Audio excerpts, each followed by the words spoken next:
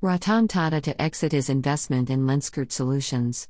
As many as 24,246 shares held by Ratan Tata will be converted into common equity shares for secondary sale, said media reports.